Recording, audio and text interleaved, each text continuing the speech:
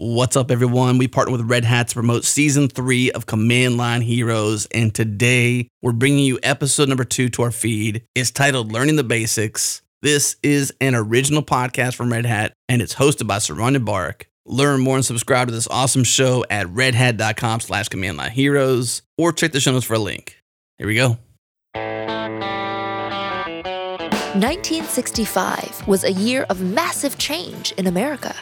The Civil Rights Act was signed. Congress passes the most sweeping civil rights bill ever to be written into the law. Combat troops were sent to Vietnam for the first time. Against North Vietnamese Tar. Men burned their draft cards. Draft cards on the steps of a Boston courthouse. A group of high school boys set upon them with fists. The Beatles delivered the world's first stadium concert in New York. But far from all those headlines, a revolution of a different kind was underway. 4 a.m., May 1st. Professor John Kemeny and an undergrad student were working at a GE 225 computer at Dartmouth University. They ran a program they'd been working on, and then the teletypewriter produced 3 short lines of output. Those 3 lines changed computer programming forever. Welcome to episode 2 of Command Line Heroes, an original podcast from Red Hat. I'm your host, Saran Yitbarek. In this episode, we continue our season-long journey into the history and future of programming languages. In episode 1, we dove into Python and learned how open-source language communities survive major upheavals in their leadership. But this time, we're getting more personal. We're looking at an experience we've all had, the experience of encountering our very first language. We'll take a look at my first language, Ruby, and we'll learn how some first languages come to us in the form of a game. But we're beginning with an example that can help us understand what first languages really means. It's the language that was born in that Dartmouth laboratory with those 3 short lines of output. At that pre-dawn meeting in 1965, John Kemeny witnessed the birth of his co-creation, BASIC. BASIC. It stands for Beginner's All-Purpose Symbolic Instruction Code. And that first word, beginners, is where the magic lies. In the early days of programming, you pretty much needed a PhD in order to do a little coding. It was an elite pursuit that required major education, not to mention major hardware. But Professor Kemeny and his team wanted to change all that. What would it look like, they wondered, to produce a programming language that anybody could use? While teenage baby boomers were demanding change all across America, the team at Dartmouth proposed a shakeup of another kind. Their secret weapon was a room-sized mainframe computer, that GE 225. Weighing in at a healthy 2,000 pounds, it was capable of something brand new. The GE 225 was capable of time sharing. Suddenly, the complicated system of punch cards or enormous walls of switches wasn't necessary anymore. Time sharing meant that a whole bunch of programs could be executed almost simultaneously, with the machine's attention bouncing between users. Time sharing meant that access to computing could expand in amazing new ways. Here's some audio from Dartmouth, featuring one of the undergrads studying there when BASIC first appeared. Here's John McGeechee, class of 65. We had taken a fairly expensive computer that could only be used by one person at a time and converted it into something where it wasn't just 30 users who could use it, with 30 undergraduate students using this computer simultaneously, writing programs, getting answers quickly. It was a combination of immediacy and simplicity that had not previously existed. John Kemeny had teamed up with Thomas Kurtz, another evangelist for computer literacy, to develop the BASIC language. They saw how time-sharing democratized things and knew that the barrier for entry was suddenly so much lower. All that was needed was a language that prioritized simplicity and immediacy, a language like BASIC. They developed commands like hello and goodbye instead of log on and log off. In fact, the first version of BASIC only had 14 simple commands, just easy options like if, then, and go to. I am Tom Corman. I'm a professor of computer science at Dartmouth College. Professor Corman spoke with us about that beginner's revolution and how the creation of BASIC really did feel like part of a new zeitgeist, a world where computing was exciting to more people, even a little bit hip. At the time in the 1960s, it said that the male students would bring their dates there. And I can't really imagine that happening now, but at the time, the computer center was the cool place to be. This new interest in computing on campus was the immediate result of that first beginner's language. BASIC opened up computing to people who weren't just computer jocks, as we used to say back then. Social scientists who really didn't want to get into the weeds of a language like Fortran could use BASIC, and people doing work in the arts and humanities, if they were doing text analysis or even trying to create art, they could use BASIC for that. So after a few years, people were doing things like writing computer games and also incorporating computer graphics routinely into their work. All those kids who didn't necessarily see themselves as programmers suddenly got into programming on an almost intuitive level. It reminds me of the kind of world Grace Hopper pushed for. When we talked about Hopper last season, we saw how her language innovations brought programming to a wider circle. This BASIC moment, it was like a continuation of Hopper's dream. I'm sure Grace Hopper would have liked seeing more people coding. She probably would have liked that BASIC had a different slant from COBOL, and that it just opened things up to people even more and gave them a choice. They could write in COBOL, they could write in Fortran, they could write in BASIC, they could write in ALGOL, any of the popular languages of the time.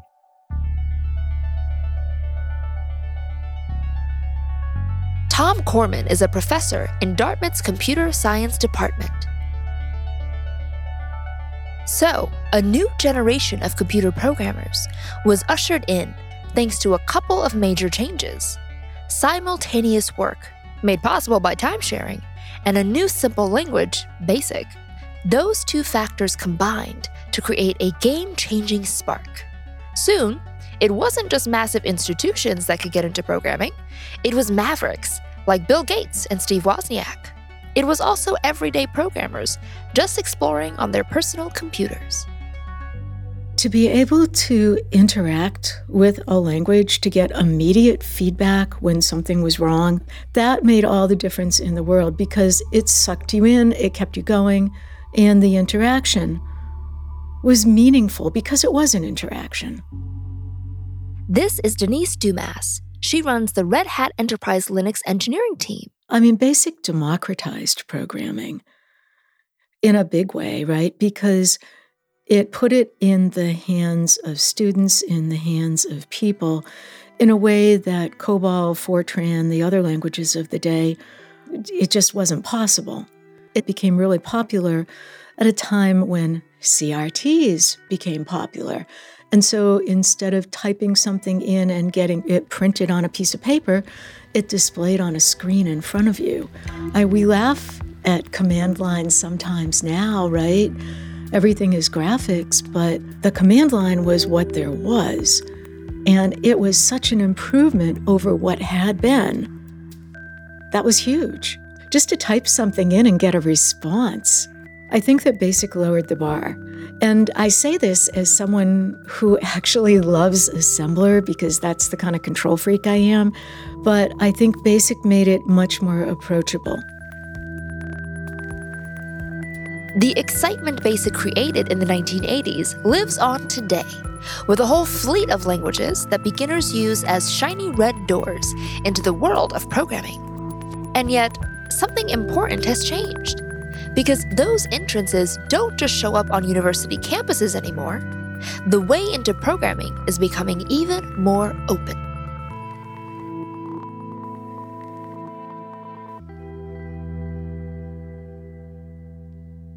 As amazing as BASIC was, Grace Hopper's dream wasn't going to stop there.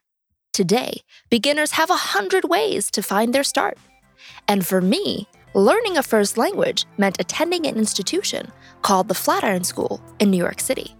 I prepared for months for that program. I read every single programming resource and tutorial that I possibly could to make sure I got the most out of my bootcamp. I wanted to learn about how people today discover that first language. So I headed back to interview my old teacher. Avi Flumbaum. Avi is one of the founders of the Flatiron School. So it was a treat for me to dig into Avi's thoughts about first languages and how our approaches to first languages have changed since the old days of BASIC.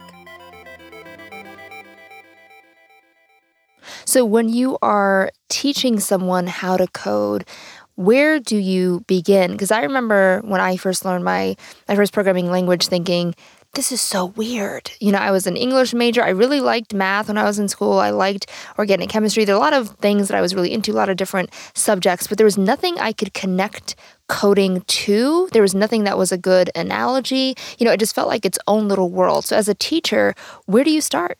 I think that anything that is familiar to you in life was once foreign, and experiencing it and wading in its waters and actually spending time with it is what makes you comfortable with it. And it's just a question of reps and really just time that you put into it. I think what makes programming difficult and what makes it feel so foreign is that it is a tremendously particular syntax for expressing something. There's zero ambiguity. There's no margin of error. It either works or it doesn't. And when we communicate to each other, we generally don't have that kind of requirement where everything has to be exactly correct. One comma is off, one parenthesis missing, and just it's all broken. I always say that computers are stupid and we have to just be perfect in order to get them to understand what we mean. I like that. I like this idea of the machine being the stupid one and me being the smart one. I approve of this. This is great. Yeah. For me, that first language, the one I cut my teeth on, was Ruby.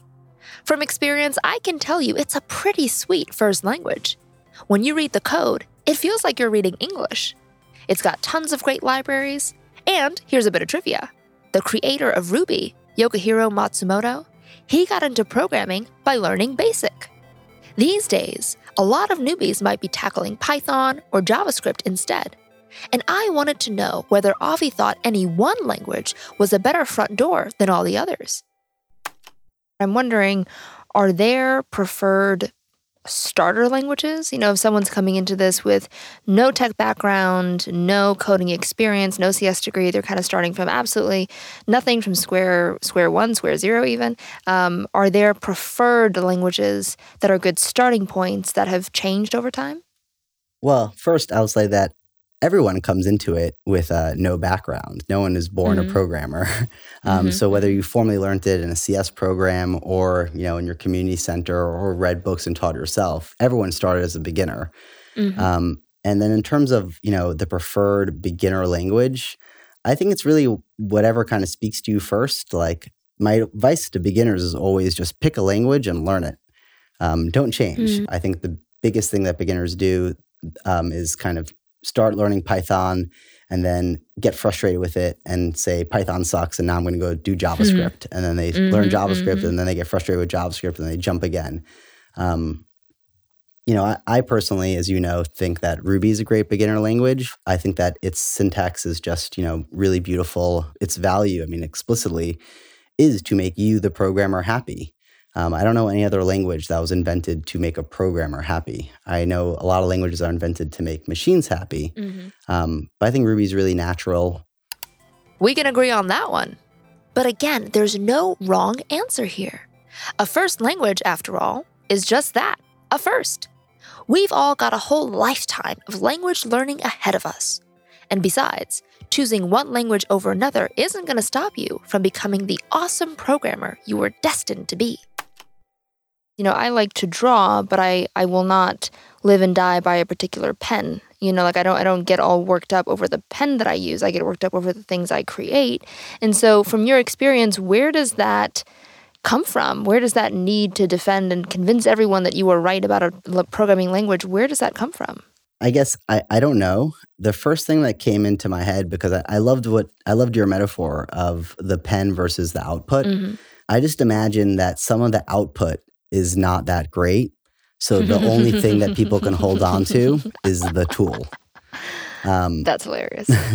If the things you make just aren't awesome and aren't great and don't have a lot of value for the world, and you want to still defend your craft, the only thing you can point to is like, yeah, but look how well I swung that hammer. Sure, the house fell apart, but that hammer is really great and I know how to use it. And, you know, as someone like, I always was more interested in the things I built than the manner in which I built them. That's a good point.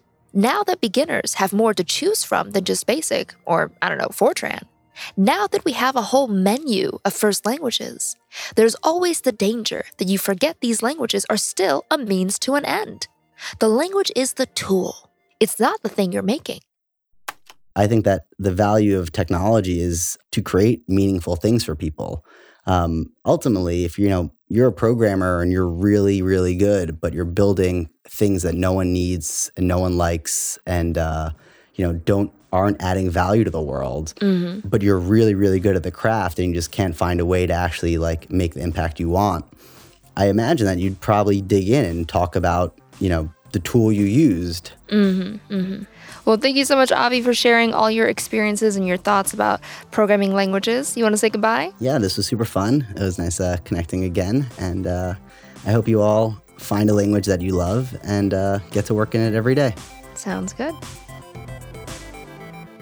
Avi Flumbaum is one of the co-founders of Flatiron School. Coding schools can bring that spirit of access and education to a whole new level. It's a continuation of what we saw at Dartmouth. But in a rich development ecosystem, we'll keep getting more and more natural points of entry. And first-time coders are already discovering next-level ways to get into the game. Sometimes, literally. Have you tried like a different key? So like try the G key. Just go through these. Now, hold on. That is not a bunch of young coders silently memorizing an O'Reilly textbook. And it's not a lecture at the Flatiron School either. It's actually a little lab that Red Hat ran at the Tate Modern in London. And those kids, they're learning to code. For a new generation, the joy of coding is what they first encounter. Okay, hi, my name is Femi, aka Hackfemo. Femi Owelade Coombs is only 13 years old, but he's already a leader in a new wave of young coders. I first encountered coding when I was 8, and I went to an event in York, actually, about maths, and there I saw this cool thing, hacking Minecraft ethically. And as an 8-year-old, I thought that was really cool, so that's how I got into coding.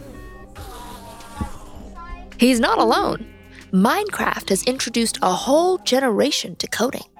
And it's done that without any of the pain or dry studying that past generations suffered through. The magic of gaming is dropping barriers. Minecraft is Java-based, and it's been credited with breathing new life into that language, spawning a whole crowd of fresh-faced Java fans. But it doesn't have to be Java. For Femi, Python was the language he discovered in Minecraft.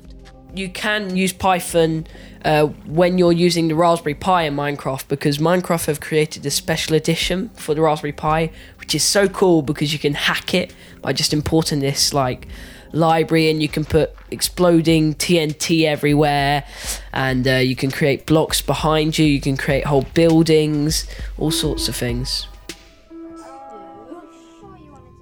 When I first played it, I knew there were quite a few things like mods you could add on, which are pretty cool. So those were like little hacks in themselves. But this was the first time that I realised you could properly hack it and really make it do what you want. I thought it was really cool. A world of coding opened up for Femi, and the door to that world was his favorite game. And then Femi did something kind of amazing. He started showing other kids that door. Well, I wanted to share my knowledge with my peers because I thought, you know what, they will really enjoy this. And I had a great time. I want to share this with everyone else so that they can learn about it and so that they can even get into coding. Femi went ahead and founded the South London Raspberry Jam. And there, he's been able to watch a whole new generation of coders defy expectations about what a first language experience should look like. Besides those Minecraft hacks, visual languages like Scratch or Fruit are making the basics of coding achievable to younger and younger users.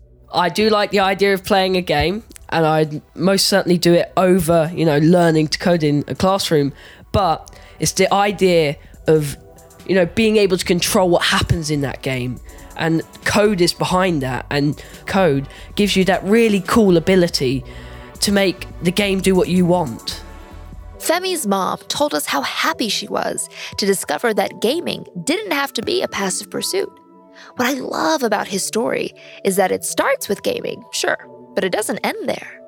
He built an amazing community of young coders, and Femi's own coding life is taking off. It's not just Minecraft anymore. He works in HTML, JavaScript, and CSS, building websites and doing web design.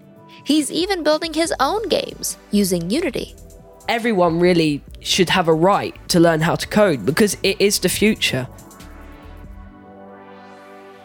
So, is Minecraft really a giant programming university? Are the coders of tomorrow going to absorb new languages through games and simply messing around? Will languages be learned just through osmosis? Hi, my name's Robin Bergeron. Robin's the community architect for Ansible over at Red Hat. And she also happens to have a couple kids who've stumbled into programming themselves. So there was a moment at dinner one night. I was actually cooking. Everyone was impressed. My daughter came into the kitchen area and she said, "Mommy, I filed a bug in Minecraft." I work in software. I get to see lots and lots and lots of bug reports. And I was just really curious about what that meant in that universe, right? Is that like I talked to someone on Twitter and said it's broken or what?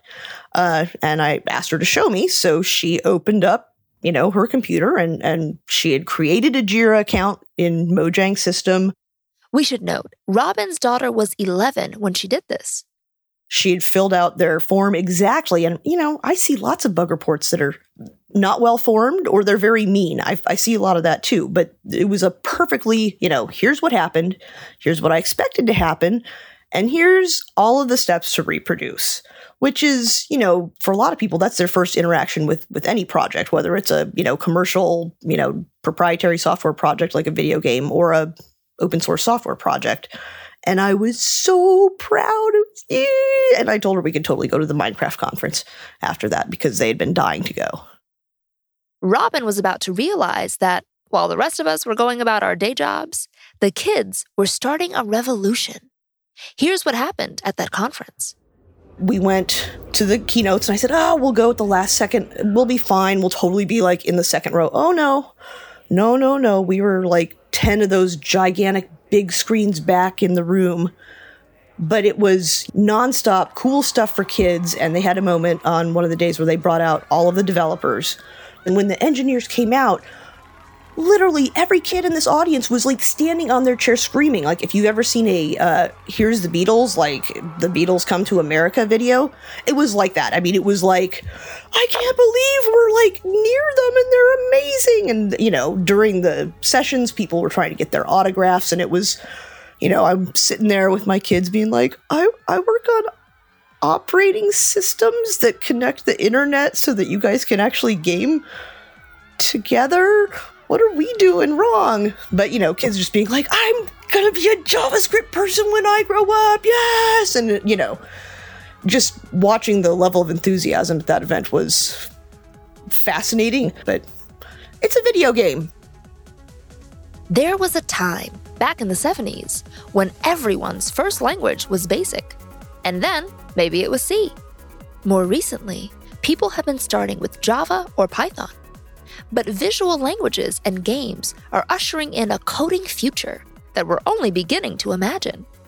Even though it may seem trivial to someone who's been programming for years, it's, like that first moment of, I'm playing and I don't even realize that I'm actually learning something that could turn into a lifelong skill. Robin Bergeron is the community architect of Ansible at Red Hat. BASIC invited college students into the world of programming, and games like Minecraft invite elementary school students into that world today. But, in a way, the creative impulse behind all of this hasn't changed. Those college kids exploring BASIC, yeah, they were often using it to build their own games. Lots of fantasy football, apparently. Our creative spirit is what drives us toward programming languages in the first place. That drive to tweak the world, make it better, or just more fun. Next time in episode 3, where do brand new programming languages come from anyway? We're learning how incredible challenges push developers to walk away from the languages of yesterday and build something totally new today.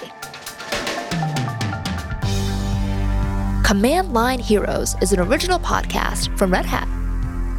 If you want to dive deeper into the origins of BASIC or anything else you heard on this episode, head on over to redhat.com/command-line-heroes. I'm Saran Yitbarek. Until next time, keep on coding.